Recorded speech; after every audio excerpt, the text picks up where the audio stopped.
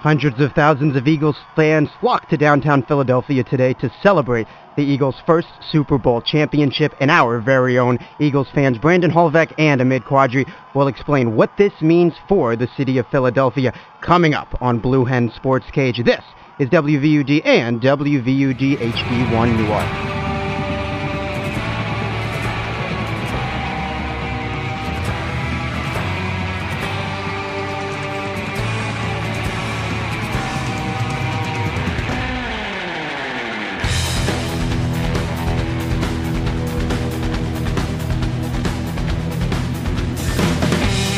Blue Hen Sports Cage on 91.3 WVUD with Teddy Gelman. I feel like I need to stand up in studio here and kind of experiment with how that would work. Brandon Holvek. Their whole defensive line has been arrested once or twice over the past 2 years. Ahmed Quadri. Yankees are fun to watch, end quote. That's it. That's all I ever said. And Jake Lampert. Eat more chicken. There you go. I'll throw a slogan in there if anyone here is working for Chick-fil-A and wants to throw me some sandwiches. It's Sports Talk Radio on 91.3 WVUD. Welcome to the cage. With Jake Lampert, Brandon Holvek, and Amid Quadri, I'm Teddy Gelman. We have an action-packed show, but we're going to jump right in. Amid and Brandon were both at the Eagles Super Bowl parade today, and we want to hear about it. It was amazing. Quite possibly currently living one of the best days of my life. Absolutely. The atmosphere is exactly what you would expect from a Philadelphia Super Bowl parade. Quite possibly the most electric, amplified, lit Super Bowl parade or any championship parade ever. In the millions. Highlighted by Jason Kelce's speech, which we'll get to, but my personal experience with it was pretty incredible.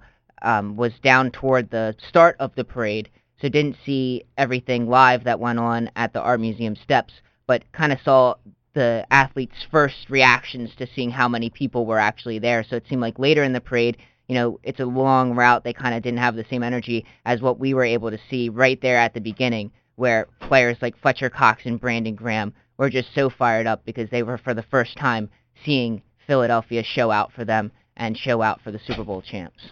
Yeah, I also didn't get a chance to fully get to the Art Museum. I was just right there before. But again, like you mentioned, Brandon, just to be in that atmosphere, I mean, that's something you're going to tell your kids about because, again, the Eagles just won, and it's one of those things you have to cherish this moment because this maybe in our lifetimes could never happen again. Hopefully it will. But again, a possible once-in-a-lifetime opportunity, so didn't want to miss that. And I think the city of Philadelphia, it was just a perfect afternoon. It really was, from the people to the setting to, you know, the police and the organizers and ending it at the Art Museum. I thought everything was great. It was perfect. And it was amazing. I absolutely enjoyed it. I loved every second of it.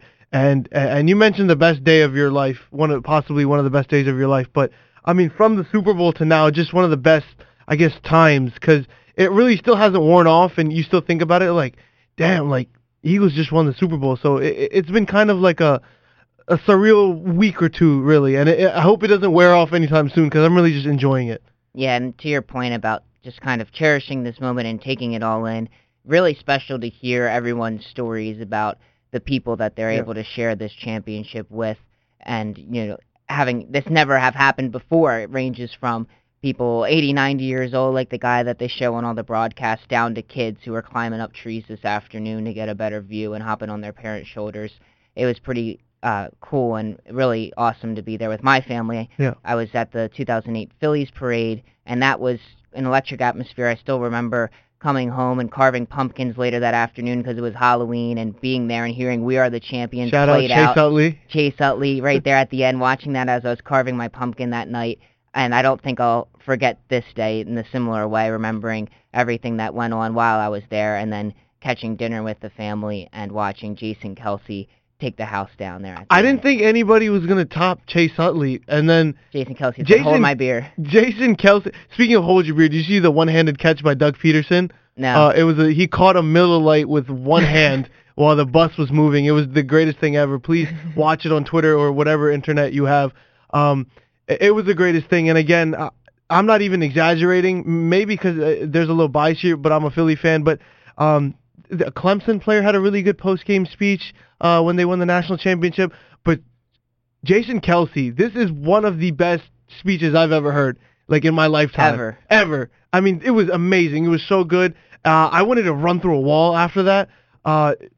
Just amazing. And it's just so spot on. Like, that spot is on, what yeah. this team is. Yeah. Everybody doubted this team. Excuse Nobody the profanity picked this team. on national television, but like, I learned some things from that speech that I didn't actually know about Howie Roseman, some of the players, and really just the thought process from day one to week 19, 20, or whatever that season was. So that was so spot on. Those guys, they hear the noise. They hear all the criticisms of each individual player and reasons why this team can't succeed. Jason Kelsey, one of those guys who the past few years has really struggled individually, and then this year returned to an all-pro level. Small? He said he was too small. Yeah. He said Lane Johnson can't stay off the juice. Off the top of his head, Jalen Mills can't cover. He said Nelson Aguilar can't catch. He said Jason Peters was too old. And he basically listed a reason why everybody couldn't succeed, and he said it was the whole team, and that's what brought them together, and they were the only ones who believed in themselves, and they did it for this city and for the fans that he was able to speak before this afternoon. And I mean, he was having the time of his life. Earlier in the parade, he was singing a song which lyrics we can't repeat on our airs for Jason Kelsey's not going to pay our fines. So he was living it up, and he's not normally a guy to be that animated. We saw him after the Super Bowl with the Rocky speech. Yeah. It doesn't matter how many times you get knocked down, you keep moving forward. Yeah. That's how winning's done. He's screaming that. He was energetic after that. He was very emotional later after the Super Bowl, but today he was raw emotion, and not just the only guy, but he was certainly the highlight of the whole afternoon. And real quick, I'll just add, I mean, he was saying all those things on top of his head about nothing scripted about his team, and he hit and his coach. We gotta Howie hit the criticism Roseman about and Jeffrey Peterson. Lurie. I mean, he was hitting all those things, 20, 30 individuals. I don't know how many he mentioned, but off the top of his head. So they heard those things. And lastly, he said they weren't underdogs for the last 3 games. They were underdogs since day one, since the season started. So I think it was great. An underdog is a hungry dog, and hungry dogs run faster. And that's part of the reason why this team is where it is today, and that they put forth the effort to be there. They worked harder than everybody else. They're certainly talented, but those guys wanted it bad, and that's part of the reason why they were there. And just the Doug Peterson comments, too, that he made, calling out Mike Lombardi by name, who said that Doug Peterson was the least qualified coach in the NFL, and just a year later, he's hoisting Lombardi Trophy. Mike Lombardi himself said, I was wrong, but, those guys don't forget those sorts of things, and it certainly fueled them all throughout the season when everybody counted that out, when they counted them out after Carson Wentz got hurt, when they beat the Falcons, and they still counted them out against the Vikings. They beat the Vikings, and they had no shot against the evil empire in the Super Bowl, and they did that too. Jake, how you hanging in there? For those of you who don't know, Jake is a Patriots fan. I'm hanging in there. It was good to watch the city of Philadelphia get to enjoy their victory and see all the excited people. The parade did look probably one of the most crowded parades I've seen in my recent times looking at Super Bowl parades. Well, I'm sure we'll talk about the X's and O's of the game later, so I'll keep that much out of it. But again, I'm excited for the city of Philadelphia and glad that they got to enjoy it. There's a large crowd. They didn't say how many yet. They said Are you getting the numbers right now? I'm looking up the numbers. They said that in order to get a count of the numbers, they need to have their police helicopters in the air throughout the entire day, and they kind of I think it's like a heat map, mathematically and then they kind of figure out how many people can fit into each section some area along Broad Street. Stuff. But it's upwards of the Phillies parade I think it was around 1 million, so this is almost double that. I saw 750,000 for the Phillies. They expected 1 million, but they ended up getting 3/4 of a million. This was, at least from my experience, and that could just kind of be where I was situated at both parades, this was much bigger. Yeah. I do have a question about it. Was there, for both of you, because you're both in different spots, for those of for people who weren't there or didn't have family who were there to talk about it, what was the fan-to-fan, person-to-person interaction like? Today, I didn't interact with as many fans. Did you observe as I anything have in the past couple of days? It's typical Philly fans. Everybody was revved up, rambunctious, and I think that's why I didn't talk to as many people, because everybody's just kind of jacked and waiting in anticipation for the guys to come down the street. So there's EAGLES, Eagles chants everywhere, fly Eagles fly everywhere, as you would expect. But throughout the week leading up to the parade, I did have interaction with Eagles fans, at Wawa when I was getting my championship gear at Dick's, and those are kind of the moments where you don't even really have to say anything to the other person. Like, I overheard this guy on the phone saying, all I need is to buy this shirt, and then I can die happy, and we kind of just made eye contact, and it's just like, you understand, like, you get it. Everybody has been waiting for this for so long. And I think an interesting point that was brought up earlier in the week, too, by one of the Philly.com columnists, I'm not sure exactly who it was, but that some other organizations that have had similar droughts sort of built an identity out of being, like, the hapless loser. Like, we're the Cubs, we always lose, we can never win the big one, and they kind of embrace that. And in Philly, it was kind of the opposite. They kind of always push back on it, and that's part of the reason why fans are always so frustrated and mad, because they hold their team to such a high standard that throughout time, when players don't perform, they get angry at the players, they get angry at ownership, they get angry at the front office, the coaches. But then when you win, they get behind you, and they show out for one of the biggest parades ever. Remember when we were talking last week, Jake and Amid, you guys were at the basketball game last week, so you weren't here. But Brandon, and this goes for you as well, Amid, we were talking about the feeling of a championship.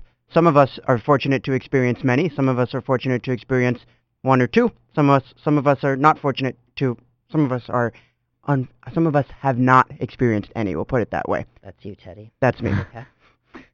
In the most innocent, I asked this in the most innocent way possible. What does it feel like?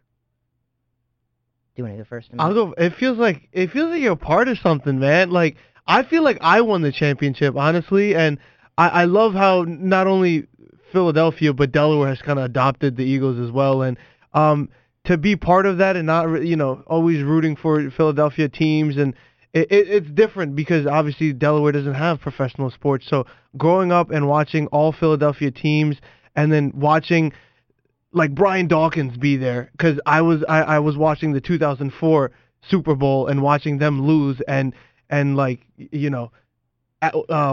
Chris Long wearing an Allen Iverson jersey, and I'm a huge basketball fan, and watching them lose in 2001, it's really like full circle, and like I just don't know how to explain it, but like Philadelphia as a whole, and I think it's the third largest sports market in the United States or something like that. It's a great sports market in the United States, and for everything just to tie in, and all these legends to be there, and them playing all these replays of not only again the Eagles but the Sixers and the Phillies. It truly feels like you won a championship, and if only they could, give us a ring too. But somebody mentioned it. It was actually Jason Kelsey.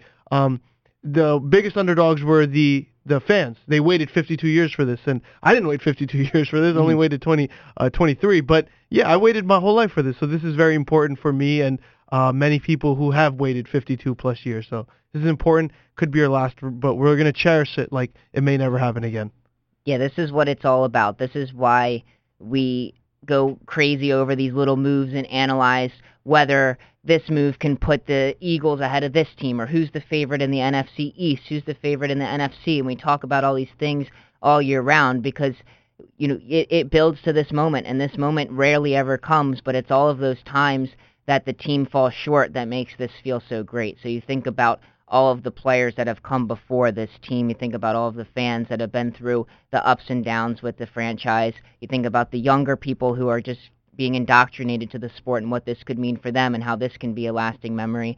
And then you think about the players and coaches who are up on the buses going down Broad Street and how much time and effort they've put into the win and what it must feel like for them to have all of these people, million-plus people, come out and celebrate something that they did, but the city kind of taking it on as their own. It's a, you weren't really a part of it. You didn't really do anything for it. You just watch, but you put so much emotional investment into it that makes it feel important. And that's what you do every week. That's why it hurts when your team loses, and it feels so great when they win. And this year they won more often than not. So you put real emotional stake into something meaningless, and then when the team pulls it all the way off, that capital is brighter than it's ever been. And I think the more that you lose, the more that you fall short of that, the greater the payoff is at the end. So if you're a Washington, D.C. sports fan, if you go until you're 50 years old and the Washington Redskins win a championship, or the Washington Wizards win a championship, it will feel that much brighter than if you're a Steelers fan. It still feels great if the Steelers win a championship, but you've seen it happen before. As an Eagles fan, it will feel great if they win a championship next year, but none will feel the same as this first one. I thought you put it a great way, and essentially, this is meaningless. Perspective here for a second. It's essentially, for a fan, it is, until it becomes good. Until the team wins, then everything you're doing is somehow better. But when the team loses, it's kind of, team lost, they're not as good. It's the idea of fair weather fans, right? Right. But I'm not saying... No, but you don't don't get mean? the payoff of it feeling so good if you don't put the Sure. stake into it ever feeling bad. I mean, that was one of the most mind-blowing things, Teddy, I think you've ever expressed right there. I'm still trying to wrap my head around what you thought of right there. Well, Brandon said it first. Yeah, but you put it in words that I didn't understand. I understood when Brandon said it. I got what he said. But one of the things that Brandon said was when you said that, like, if it happens again, when it happens again, this will still be your first. This is your first championship thing. Like, I remember it wasn't even a championship for me, but when the Mets made it to the World Series, it was great and all, and they can make it to the World Series 100 times over, but that will be like the special one time. So that'll be the one that kind of sticks with you the most at all of them. You're listening to the Blue Hen Sports Cage podcast. We'll transition now into the specifics of the game and what happened and kind of how it went down and where the teams go from here. But first of all, I don't think that when we were making our predictions and analysis last week, we would have anticipated the offense being as potent as it was in this game. Yeah, nobody sat here and said this game's going to have the most yardage ever in an NFL game, postseason, regular season, and have one punt. There was one punt in this game. There were 2 turnovers. The Patriots scored on every single drive in the second half except the fumble strip sack by Brandon Graham. Only good play we made. If you had said that Tom Brady throws for 505 passing yards, 3 touchdowns, and no interceptions, you would have said the Patriots won the game easily. He's the first quarterback to ever do that and not win a game, postseason, regular season, to have 500 plus, 3 touchdowns, no picks. This game was out of sorts from the beginning. I thought that if the Eagles won, it would be a defensive matchup. Again, that was not the case. I thought the same thing with the Vikings. And then I thought that the Patriots could blow the Eagles out, but the Eagles D would keep it close and moderately low scoring. And both of those things did not come, well, it was close, but that the low scoring did not come true. And I think from a neutral perspective, it was probably a pretty exciting game to watch if you didn't have a strong rooting interest. With a rooting interest, it was extremely stressful the entire time, but still an excellent game from start to finish. And 2 very good teams that showed why they're both the number 1 seeds in their respective conferences. Carson Wentz went down mid-December, and during the show that we had, that was on a Sunday in L.A., we had their show the following Thursday. And we're talking about Nick Foles. Hey, who can he do? What can he do? And the overall tone that we had accumulated here was that, well, the defense is good, but at the end of the day, even you, Brandon, said, I just don't see him getting by these teams. No, I would like to clarify that I cage raged about how everyone was saying their season was over and talked up Nick Foles. Brandon didn't say the season was over. No, I know. He said it was difficult for him to see a game like this. But when you said all of us as a whole were like, I don't really see. Jake and Teddy, of the 4 of us, I think were the most optimistic about what Nick Foles brought the Eagles. You both had the mindset that he's not Carson Wentz, but if you have to pick a backup quarterback across the league, he's at the top of the list as who you would pick. And I sat here and said, Nick Foles is terrible. This is a travesty. Well, because for 2 weeks he was. Because he was terrible against Oakland. He barely played against Dallas, but he was pretty terrible against Dallas too. And you think, okay, maybe they can squeak out a game or 2 with the defense. But then what we saw in the final 2 games was completely different from that. But I was 100% wrong. And I said that earlier when they just beat the Vikings. I'm sorry, Nick Foles. I had little to no faith in him, and he brought it. And now he's a legend in Philadelphia. But I was completely wrong after that Carson Wentz injury. And you said during that conversation, if he wins, let alone makes the Super Bowl, he will be that legend. Yeah, and there's a whole conversation that we can have about what happens to him from here. But in the current moment, there's not a guy in Philadelphia that doesn't love what Nick Foles is, who he is, what he brought to this team. We can talk about the Philly special play where he goes over to Doug Peterson on a 4th and goal from the 1-yard line and says, Coach, Philly. Peterson takes a pause, nods his head. Foles goes back, calls the Philly special. Yeah, let's do it. And Nick Foles catches a touchdown on a 4th and goal from the 1-yard line. This was incredible stuff. He had, there were some throws in this game that he made that Carson Wentz wasn't making. Went for it twice on 4th down. and really two great plays. And the 4th and 5, really to keep that game alive. He's incredible. I think the 4th and 5 was a more impressive play. I don't want to take away from his touchdown catch. It was a great catch. But I think the 4th and 5 was more impressive. I don't know the play call there, but Zach Ertz had about a 10-foot radius around him where there wasn't a soul. And that's from your own 40-yard line. If you don't pick up the Only 5 first minutes down, left. You're giving the Patriots back the ball, and they haven't been stopped yet. They're going to score a touchdown and go up 8, and then you're going to be down 8, needing a touchdown and a 2-point conversion with like maybe 2 minutes left if you're lucky. But the Patriots will probably find a way to run as much time off the clock as they can. But they go for it. They pick it up. From there on out, it's 4-down territory. They go down and get the Ertz touchdown that puts them ahead, and then the strip sack, the field goal to put the game away. 28 for 43, 378 for Foles, 3 touchdowns, 1 interception. Tom Brady on the other side, 28 for 48, 505, 3 touchdowns. Let's diverge for a second and go the Patriot route. Jake, Josh McDaniels will be back as the offensive coordinator after what appeared like he was going to be hired in Indianapolis. We'll get to that in a few minutes. However, from the Brady perspective, how do you break down the way he played in this game, and what do you see next? I think I'm not going to say the best Brady game we're going to see in a while, but that was a 505-yard showing where he hit not only Chris Hogan, but Danny Amendola in basically the Corey Clement touchdown that Foles had, where he had about a 1-foot radius to drop the ball. Tom Brady did that against Amendola. He had it on Hogan. Even the Gronk play right in the middle where Gronk blew the coverage. This was one of the best games we're going to see. 505 yards, 3 touchdowns, no interceptions, and a loss. We saw he was a little shaky. He was missing Gronk on a few runs. He even missed Deion Lewis once out of the backfield.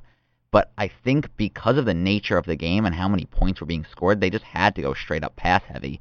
So they just went all out. Tom Brady got to put his own plays out there. The Eagles' defense wasn't really doing much, and the Patriots' defense wasn't really doing much, but it had to be a straight shootout.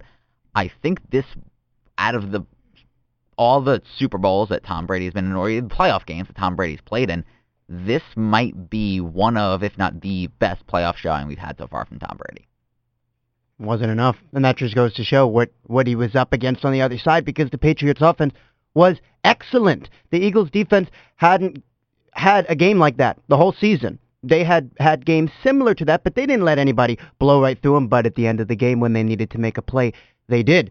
So, to me, and I'm sure you guys agree, at the end of the day here, the person who deserves the most credit, not that we want to isolate individuals here, but it comes down to what the Eagles' offense did, led by Nick Foles.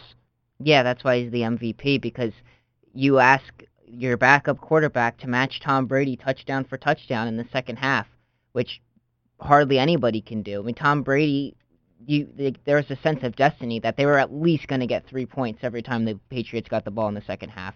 They have that Gronk drive to start the second half where he's making catches over linebackers and safeties and just completely dominating, and there was nothing the Eagles could do to stop it.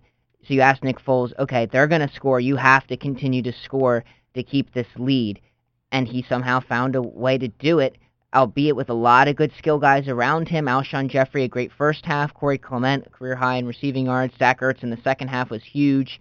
They had somewhat of a running game going. Wasn't great, but when they needed those chunks and they needed to take a lot of time and to keep Tom Brady on the sideline, they got it to third down. Nick Foles found a way to convert the first down. 10 of 16 on third down, which is Wentzian-esque. That's what the Eagles were doing all season before Wentz got hurt.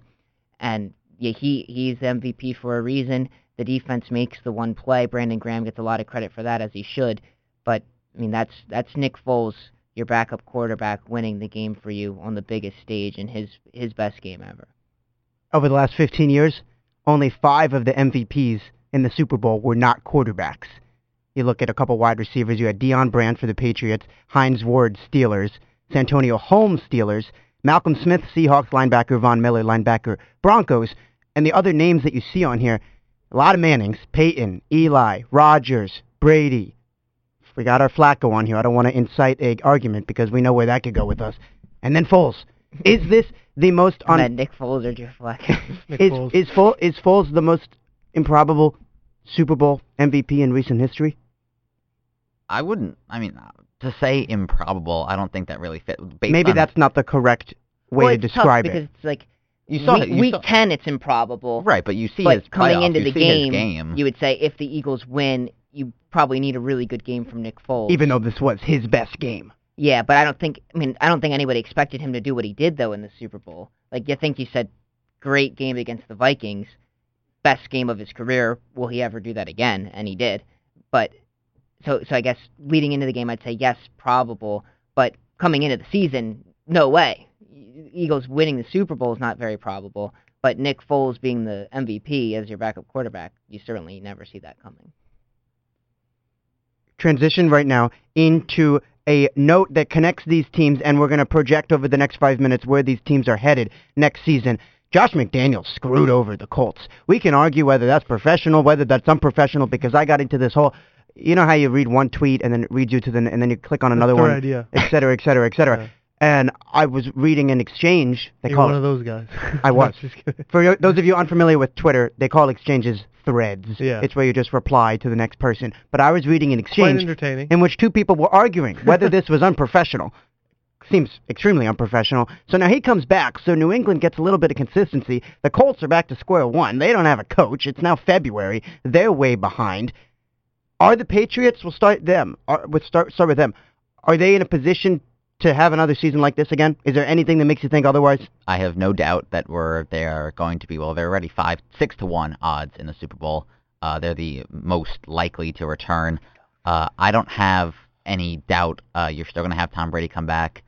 The biggest question mark is Rob Gronkowski. I don't really have doubt that he's not going to return. He neither confirmed or denied in the press conference that he's going to return. He kind of said he's just going to evaluate where he is at right now, and then I'll make the decision according to plan. The defense did not look good, but at the same time, we had injuries. I'm sure every team had injuries. I think that the Patriots will be back. I think it's Tom Brady and it's Bill Belichick. I think that's fair to say that they'll be back. Again, right back with the underdogs with the 6-1 Vegas favorites. But yeah, I don't see why Tom Brady and the Patriots won't be back. I hate to be that guy to start it. Is the dynasty ending?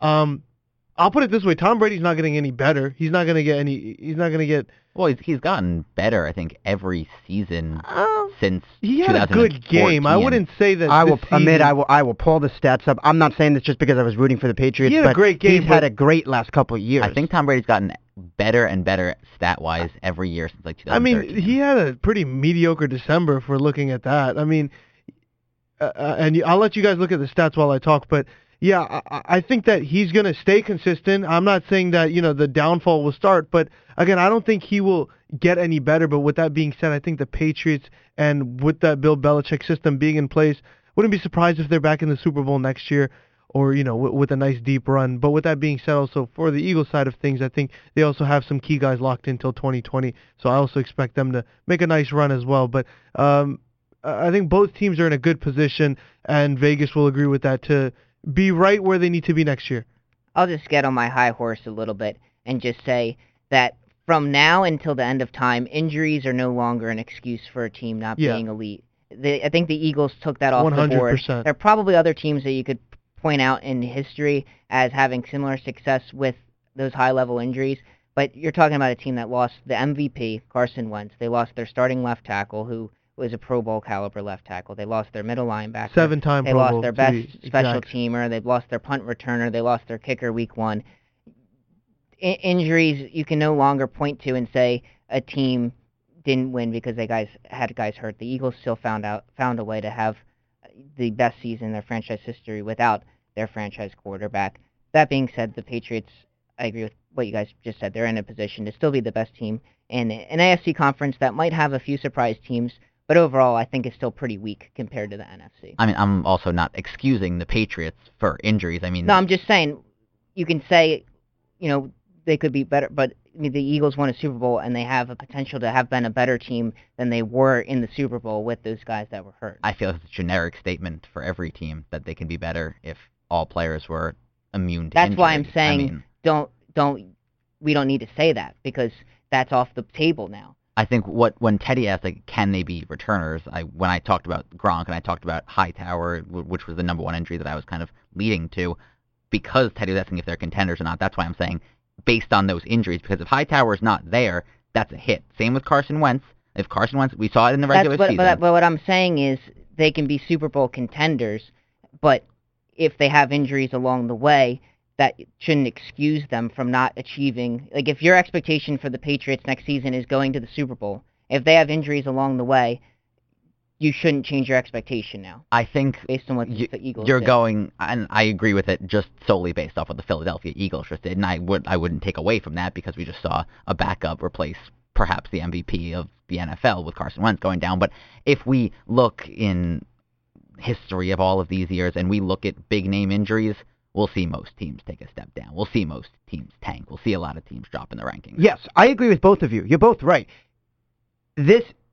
What the Eagles did is something that we don't see every year. So, Brandon, you're saying because of this, it's not you can't use injuries as an excuse because we've seen it happen. Jake's saying typically this doesn't happen. So, for the most part, yeah. And like next year, if let's think of a similar quarterback to Carson Wentz. Can we Tom Brady. Throw one out? Tom Brady, Drew Brees. Let's say the Saints beat the Vikings. Let's say the Saints beat the Vikings, beat the Eagles. Drew Brees went down, whoever the Saints backup is. I don't even know who it is. And let's say they go all the way. That would be shocking, right? So this, like we said, hey, if Nick Foles goes to the Super Bowl and wins, he's a legend because nobody, at least right here when we were talking about this, it wasn't this expectation as when Carson Wentz was here. So this is something that we don't typically see, which is why it is an anomaly. But like you said, Just happened. Like you said, it happened. Just happened, yeah. So if you've got some team next year who loses their starting quarterback and all their fans say, he's gone. Okay, we'll look last year and see what happened. You're listening to the Blue Hen Sports Cage podcast. We couldn't get through the Super Bowl parade without more NFL news coming out. About halfway through the parade, news comes out that 49ers quarterback Jimmy Garoppolo, who only started what I believe 7 games. 7 games. 7 games. 7-0. We have no evidence that Jimmy Garoppolo is not the greatest quarterback of all time. I'll just put that one out. 5 years, $137.5 million. Now here's the thing. Is this... Let's consider. Is he worth this much money? No. But the market makes it that this guy's worth this much money. And you look at what Aaron Rodgers is going to get. What was the money you get on Garoppolo? 5 years, 137.5. Okay. So now, if he's getting that, Cousins is going to get at least that. But is he? You have to think. You have to think. Wouldn't you rather have Garoppolo than Cousins? Long term? Depends on the team. Like it's a good question. If Cousins is going to like a Jacksonville would would Garoppolo rather have a more Cousins. potential? It depends on the team he goes to. If they're going to a win now team, I'd probably take Cousins just because of his experience. But what win now team can give either one of these guys $150 million? Besides maybe Jacksonville if they're good on contract. They already said they want Bortles. Yeah, you got to stick with Bortles because he got you the conference championship. There's no other team. It's a good question because, but here's the thing: the Niners took a risk that the Redskins didn't want to take. If it doesn't pay off, well, that's not going to work out for them. But if it works, I mean, how much more would you want to see from Garoppolo before you say he's our franchise guy? It's a good question. Like they traded Is 7 games enough? Is 7 games second round pick. He comes in there, wins 5 games to close the season. He's your guy. Commit to him. You don't have to worry about quarterback for the next 5 years. And if he's not the guy eventually, well, you're not going to make it to the championship anyway. So why fiddle back and forth with is he your guy, is he not?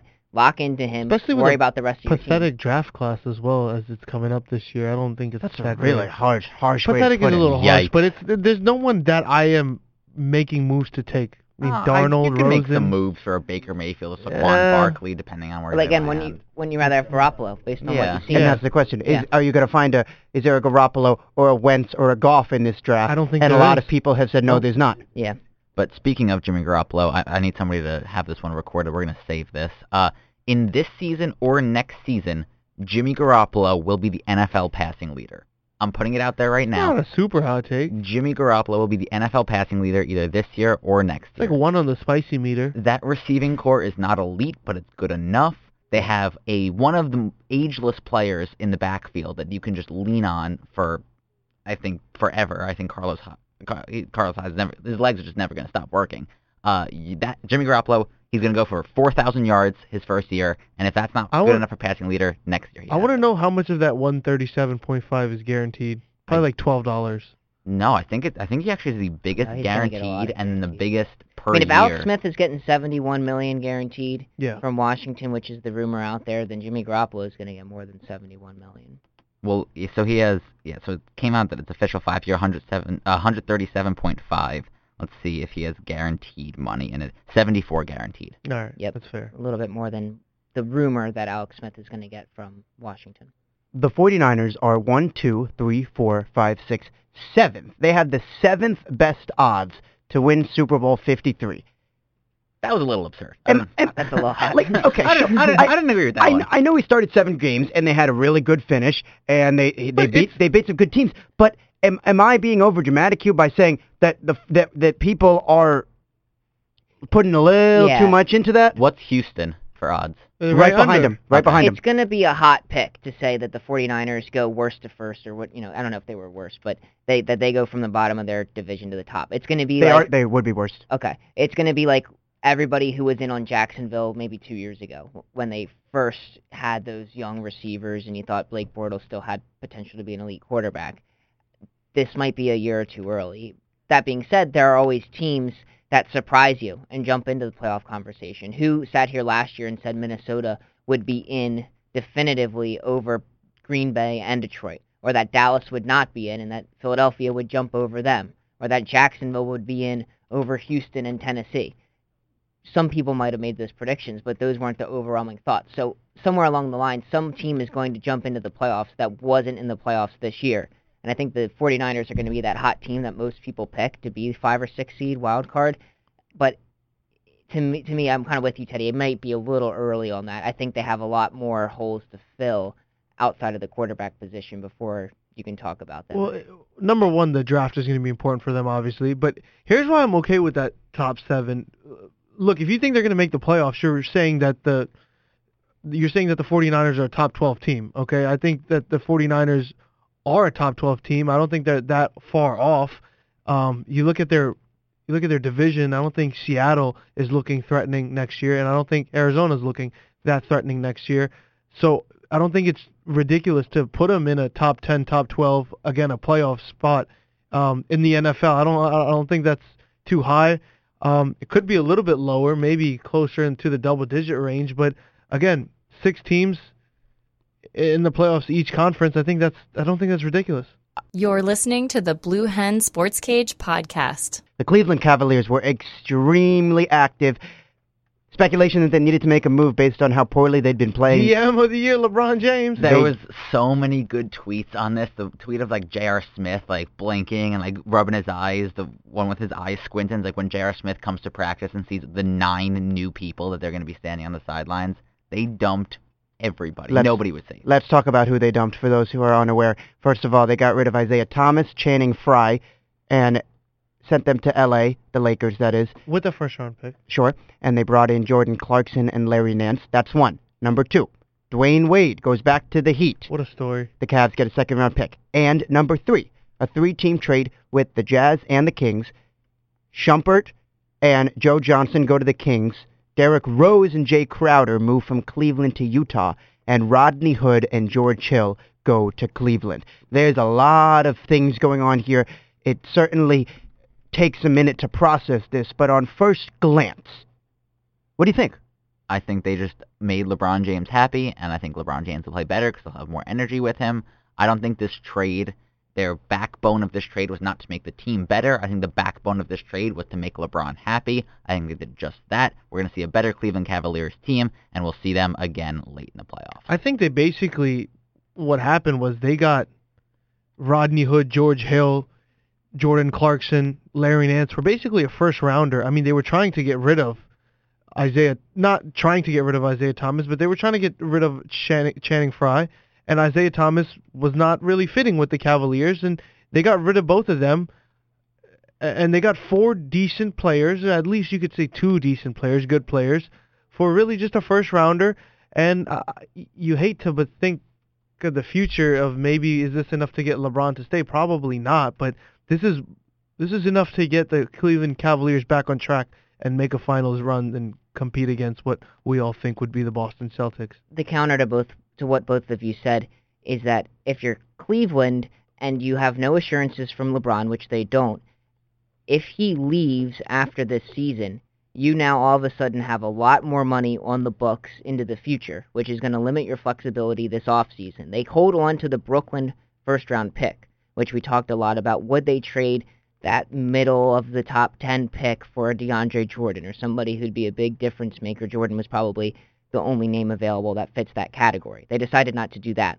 But what they did was take on a lot of money in the form of George Hill, who has not been nearly as good this season as he was last season, and Jordan Clarkson. Now, can these four players, Clarkson, Nance, Hood, and Hill, help the team right now? I think they will. And I think by almost overhauling the roster, you do add a lot more energy to what LeBron James has not been showing. He's not been playing with energy, particularly on the defensive end. I think you add defense, which this team desperately needs. Isaiah Thomas gives you probably more offense than Hood and Hill, but he gives you absolutely no defense. He's the worst defensive guard in the league.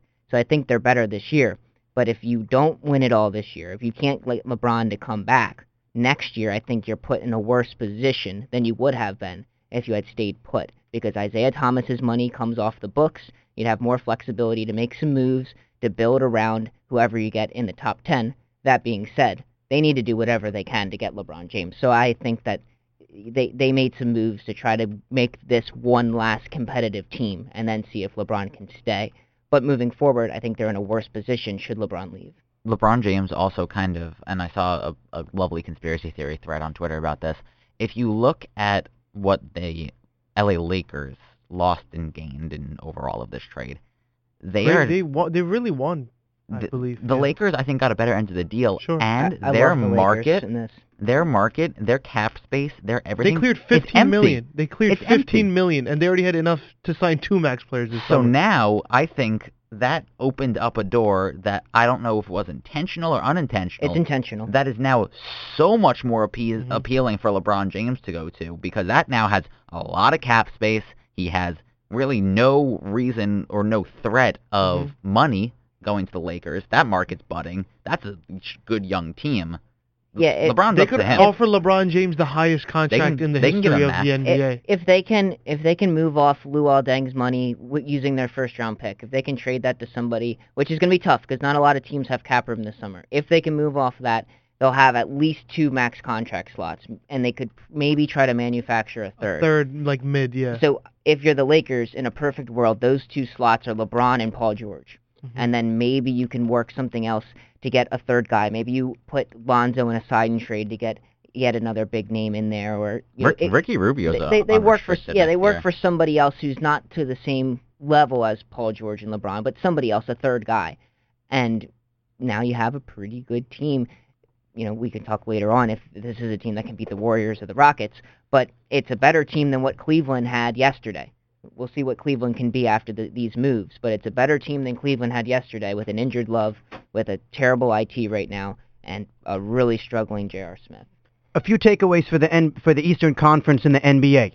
You look at what the Detroit Pistons did last week with Blake Griffin. They've now won 5 in a row, and at this point, it certainly looks like, for the first time in it feels a couple years, that the 8th seed in the East is going to be above 500. So there is an improvement in the East. Right now, it's the Sixers right there tied with the Pistons.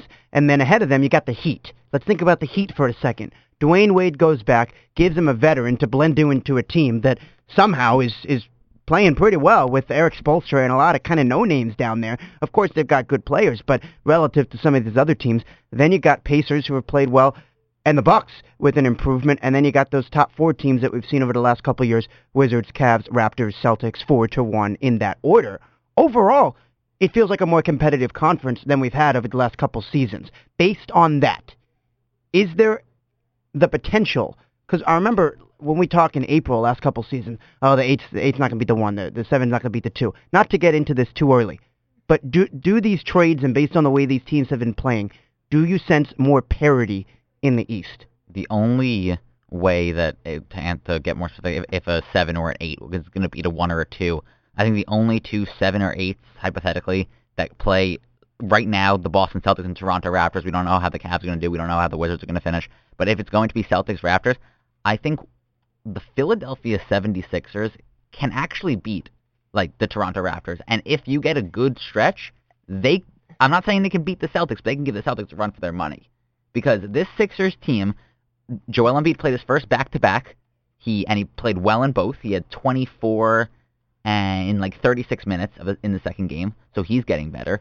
Then you have Ben Simmons. You have, I think, a good enough team to beat the Toronto Raptors team. I think this league has become a bit stronger. I think the thing about Miami is they bring in Dwayne Wade. They're probably the one team that was in desperate need of a shooting guard, and they have a veteran, and they have a guy who's been there his whole career. What does this mean for Wade also? I think this was more moving him to a quote-unquote burial ground for him. Let him get to Miami. Is he done in the next 2-3 years? Let him wrap his career up soon. Let him end in Miami. I think that was a big thing. I think the tweets were great of him, just like notebook tweets. If you love him, let him go. Yeah. Just to your point on the Sixers, though, I'm all about trusting the process. You guys know that. But they've been horrible against Toronto this year. They're 0-3. DeMar DeRozan tears them up because they don't have a wing defender that can hang with him. And they haven't been consistent enough with 3 to keep pace. I think DeRozan would tear them up.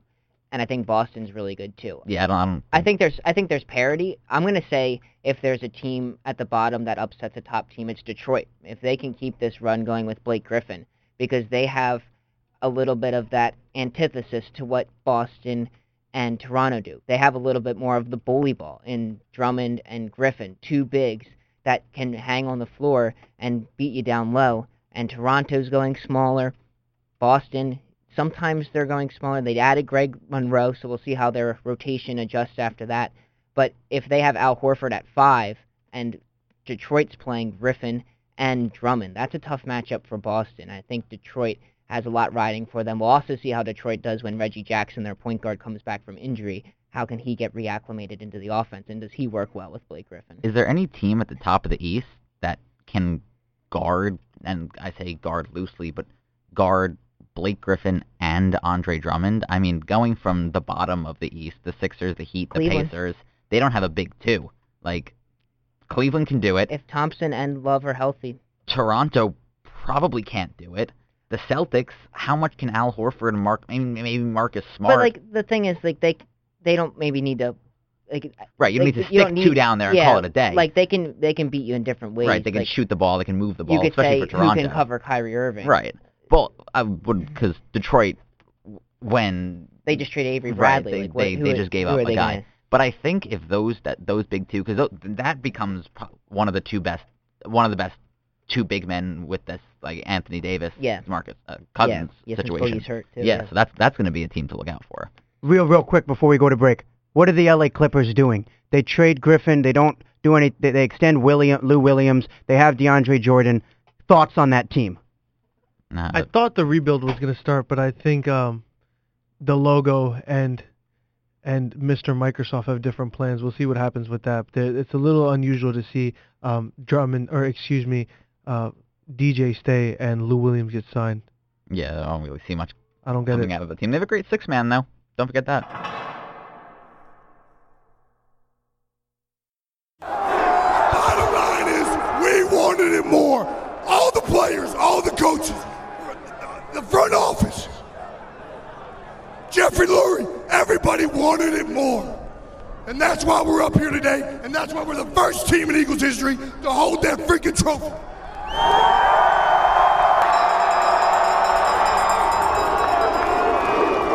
Center of the football universe, let me hear you bark a little. Hey, we want to break a world record right now. We want to get the loudest EAGLES Eagles chant of all time. Lane, kick it off, baby. A 1, a 2, a 3,